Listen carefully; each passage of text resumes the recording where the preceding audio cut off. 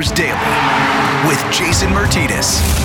Time for a day after and game day edition of Flyers Daily, and we can exhale and celebrate. Here's the highlights. Here's Travis Konechny, hits the line, left wing pass. Kevin Hayes with a shot, he scores! Kevin Hayes over the blocker of Varlamov, and there it is. The Flyers less than 2 minutes in take the 1-0 lead. Hayes, he's got onside with Konechny in front, took the shot himself, he scores! Another one by Hayes in the same spot. He's got a man in the goal mouth. What a save by Carter Hart. He got that left pad down to Rob Beauvillier. Another shot off of Beauvillier's stick is covered up by Hart.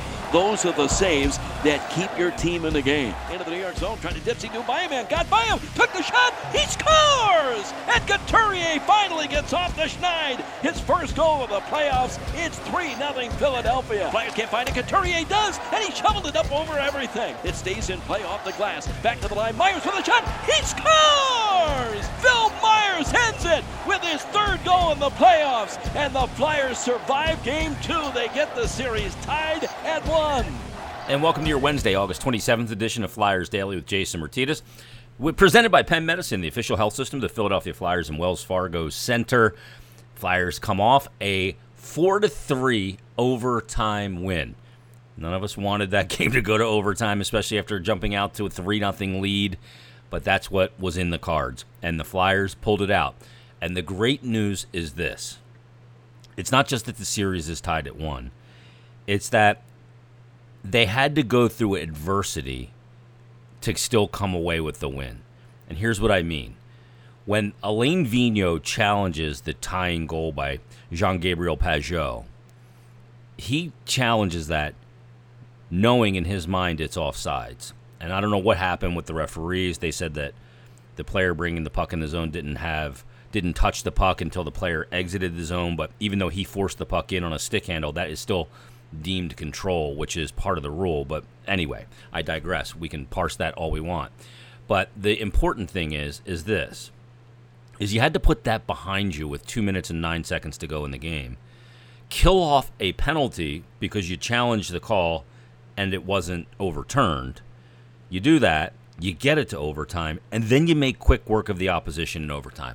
And for the last 2 episodes of Flyers Daily, and I know a lot of people have hit me on Twitter about this, that with the back-to-back situation in Games 2 and Games 3, and the example I was using was if the Flyers bounced back in Game 2 and had a really good performance and were able to dictate in the game and maybe exercise some of the demons that they've been dealing with a lack of goal scoring, in particular from their top players, if they were able to do that and even the series, then they could conceivably take momentum and ride it game to game, where in a normal series after a second game you can't. And the reason why you can is because usually you're changing venues, which they're not doing now because they're in a bubble city in a neutral site, and they're usually not playing back-to-back days. Momentum is fleeting from game to game, and it's fleeting because there's usually always a day between the games, a chance to regroup.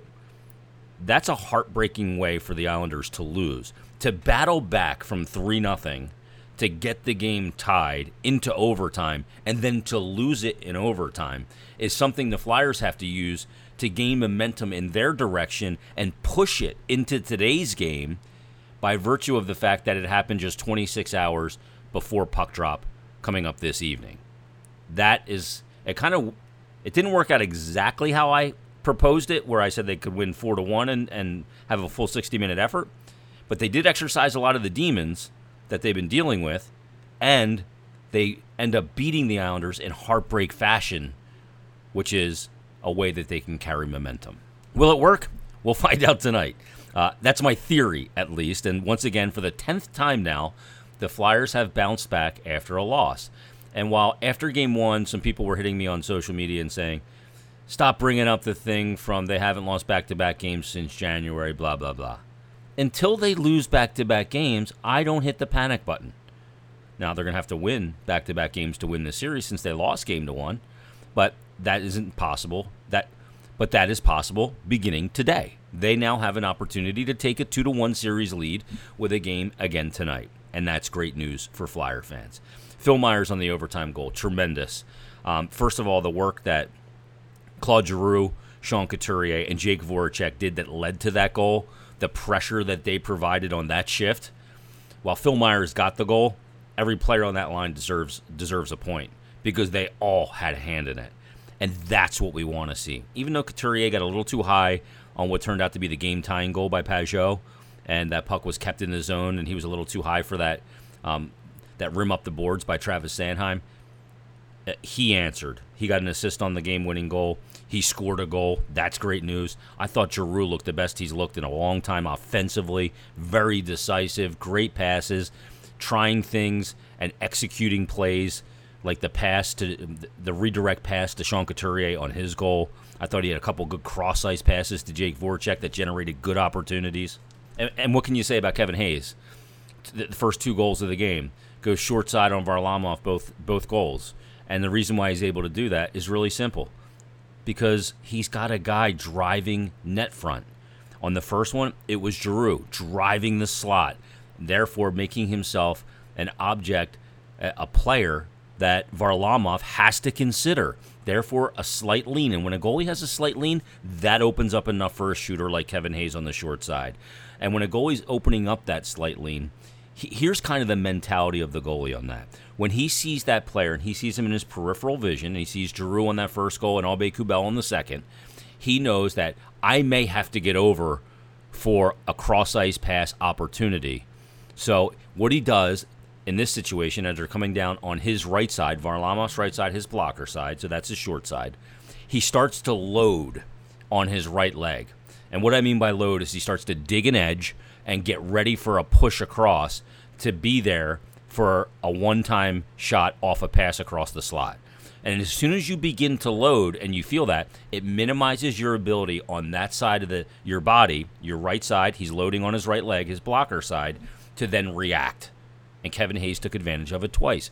Great goal scorers see when a goalie begins to load. I don't even know that they know they see it, but they sense it. They can tell it's happening, and that's when he decides to shoot, go short side, and he catches them both times. All right, let's get to the business on this game day episode of Flyers Daily. He scored the game winner last night. I had a chance to catch up with Phil Myers yesterday, about 90 minutes after the game, and here's our conversation. Happy to have join us right now on Flyers Daily after scoring the game-winning goal at 2:40 of the overtime period. Flyers defenseman Phil Myers joins us. Phil, a couple hours now after the game, or 90 minutes after the game, is the body still buzzing from scoring an overtime winner in the Stanley Cup playoffs? Yeah, I mean, man, what a feeling. It's definitely the biggest goal of my career so far, and, I was trying to keep it simple there, and happy to win in. Phil, as kids growing up playing a sport, you whether it's baseball, you want to hit the game-winning home run, and basketball, hit the last-second shot. In hockey, it's to score the overtime goal if you're a forward or a skater, if you will.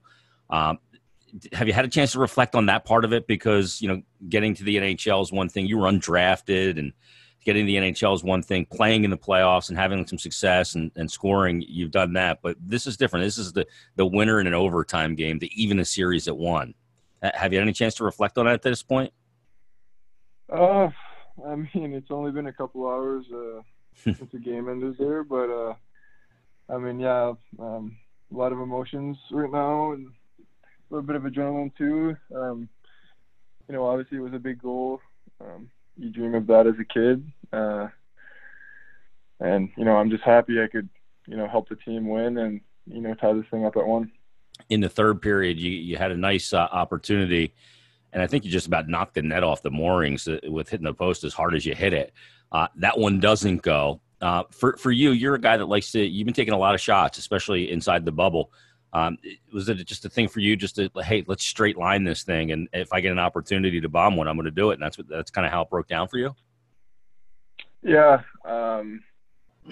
I think back when I was in the American League, when times weren't going so well, I just had to keep it simple and, put everything on net. But obviously if there's a play to make it. And, that's when I started, heating up and playing well. So, I was just, sort of having that same mentality, just try to keep it simple and not try to do too much out there and, put pucks on net. And, that's what I did. I had the lane there and I tried to get it off as quick as possible. And, I'm just happy to see that one going.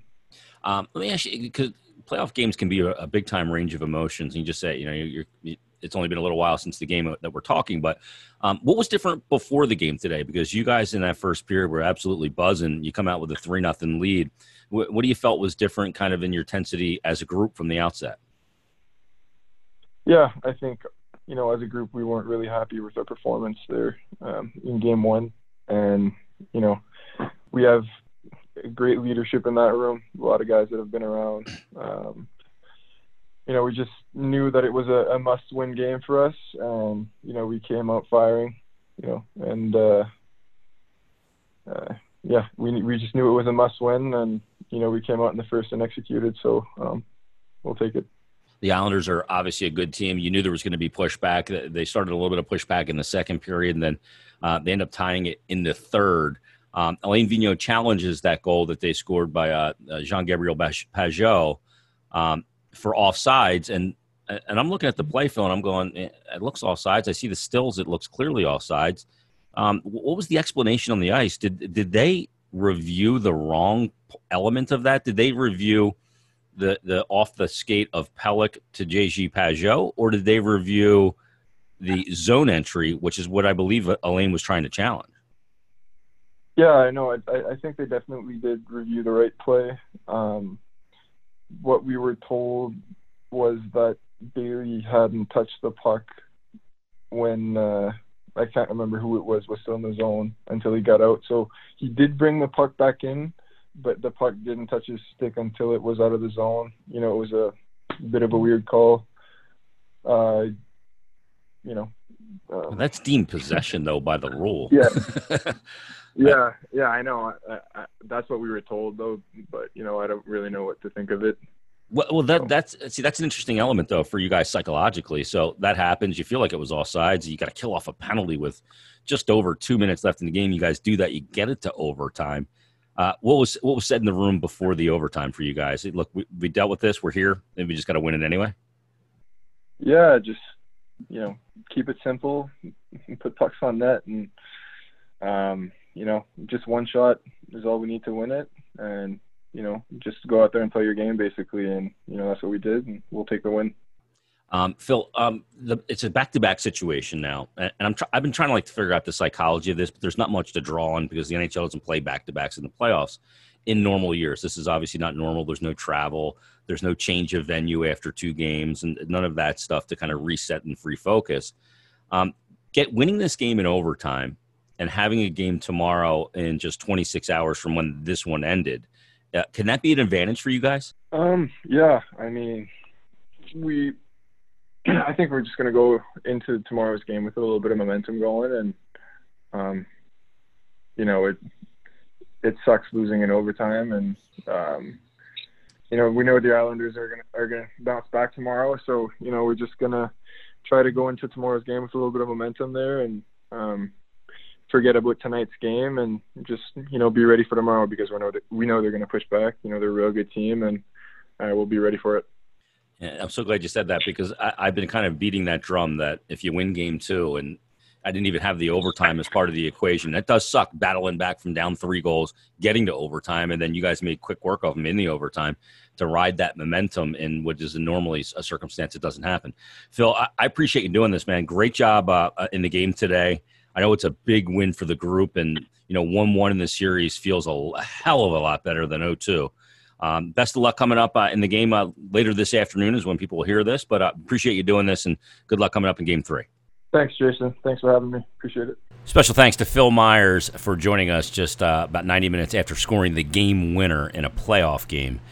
Can't imagine the feeling that kind of when the dust settles, what that feels like to be able to win a Stanley Cup playoff game in overtime, especially to even a series at 1 game. Very important game for the Flyers. Let's get to some Twitter questions. All right, here we go. Let's start with this one. Greg K tweets in, GCobbs26. He says, at Jason Murr. That's where you can hit me on Twitter, by the way. He said, so the gut feeling I had was the Flyers were going to blow that 3-goal lead, and they did. He said, but my question is this a momentum killer for the Islanders to come back from 3-0 just to lose it in overtime, or is this huge for the top guys, and does it appear they are righting the ship? I think a couple things. I talked about at the beginning of the episode. I think the fact that Look, if it would have been a 4-1 win and the Islanders never had a sniff, I think that's a good way to win the game as well. But more deflating for a team when there's a back-to-back the next day is absolutely fighting back from down 3-0 to get it to overtime with just 2 minutes and 9 seconds left, having a power play to win it in regulation because Alain Vigneault challenged the game-tying goal and not executing on it to take the lead and not even let the game get to overtime for the Islanders. And then to lose it at 2:40 into the overtime is way more deflating than losing it 4-1, and it's way more deflating than any other scenario I can think of. The Flyers have to use that as a way to build momentum in this series, and it's not often you can build momentum in a series, but this is an opportunity for them now to do that. Now they have to go about tonight and take care of business and dictate the terms like they did in the first period yesterday and not let the Islanders up off the mat. Burke Ricchetti tweets in, and he says, is winning in OT better than eking out a win in regulation because they can ride the high of a big goal into Game 3 in 24 hours? Surviving regulation could have been almost a downer. Yeah, it's a great point. It's kind of the point that I'm making, and I think a lot of people are seeing it that way. Now, look, we're seeing it through a Flyers lens, no doubt about it, and that makes sense. But we'll find out today. The Egg tweets in, the Egg and a bunch of numbers. He said, there are stretches where it seems to me that the Flyers lack a strong presence in front of the net, a la Tim Kerr, John LeClaire, Mike Knuble, Wayne Simmons. Wow, some great names there. Do you think this needs to be addressed? JVR looks like he gets knocked around way too easily. JVR is a good net front guy because he's got really good hands, the Egg, but I don't know if they have a guy that fits that bill other than maybe Kevin Hayes. That's a true net front guy, but he doesn't really play a net front game. I get what you're saying, and I definitely do not fully disagree with you. I just don't know that they have that guy available to deploy in that way. Now, that being said, they do need to put guys around the crease and disrupt the goalie. They got all their goals off rushes in this game. The 3 goals in regulation, the Couturier goal was a one-on-one that he just beat his guy and was able to outweight Varlamov, and then the other 2 goals are odd man rushes, one off a turnover, the second one by Kevin Hayes, but both off a 2-on-1 where he opted to shoot and got the better of the goaltender. Bill Leonard tweets in, he says, Jason, does Lotz get back in? If so, who comes out? I don't think that he does in a back-to-back, although he could because it's a back-to-back. I guess James Van Riemsdyk could come out, but I thought James showed a lot of compete in this game. He didn't have many good scoring chances. I thought he was good in the neutral zone defensively, but again, you don't put JVR in for defensive purposes, but he could put Lawton back in the lineup in that role of third or fourth liner as a winger. And I guess the guy that would come out would probably be James Van Riemsdyk. And maybe he wants to do that to put a guy that didn't play in the game 26 hours before the game starts tonight with fresher legs. That could be going to the thinking. It's a good point. Nick tweets in, he says, do you expect a letdown tomorrow from the Flyers after an emotional roller coaster of a game today? No, I think a loss in overtime affects the team that loses more than it affects the team that wins. I think that, well, it affects the team that wins, but it can affect that team in a positive way if they go out and especially if they start the game well. If they start the game well and they can jump out to a lead again, then the Isles are kind of going, oh, geez, we battled all the way back yesterday from down 3-0 only to lose in overtime. Flyers have to use that to their advantage. At Mark Gunner tweets in, he says, do you think AV is thinking too much about matchups and not enough about what lines are playing well and which aren't? And will he ever shorten his bench? Well, I don't expect him to shorten his bench today in a back-to-back, but I don't feel like he's thinking too much about matchups. I think that's important because you see that you need to have the right guys on the ice when that Barzal line's out there because Barzal is dynamic offensively. You want to be cognizant of those matchups. If not, you pay a price. Got this question from a couple people. Todd Lambert tweets it in as well and says, who starts tomorrow in net for the Flyers, Hart or Elliott? I imagine it'll be Hart. He had a decent workload, not a tremendous amount. He's a young guy in tremendous conditioning. It's a massively important game. I think that he goes with Hart. As for the Islanders, it's simple because they got Varlamov out of there with a little bit of time left in the first period and went to Thomas Greiss. Even though Greiss only gave up the 1 goal, they'll go Varlamov. He'll be rested and he'll be looking for redemption after having a shutout streak of 138 minutes, basically, disrupted by the Flyers in that first period early when Kevin Hayes scored that goal. Sean Williamson says, do you see Coots and Hayes' performance rubbing off on their teammates? Absolutely. Look, I thought the Couturier line with Giroux and Voracek was excellent the entire game. And Giroux, to me, looked really, really comfortable.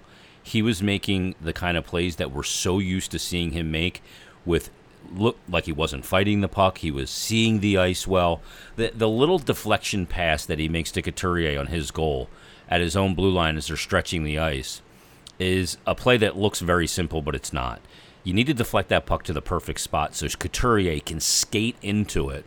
And the reason why Couturier had success in the one-on-one with the Islanders defenseman on that play is because he's doing it with a full head of steam because Giroux laid a perfect pass out there for him to skate into.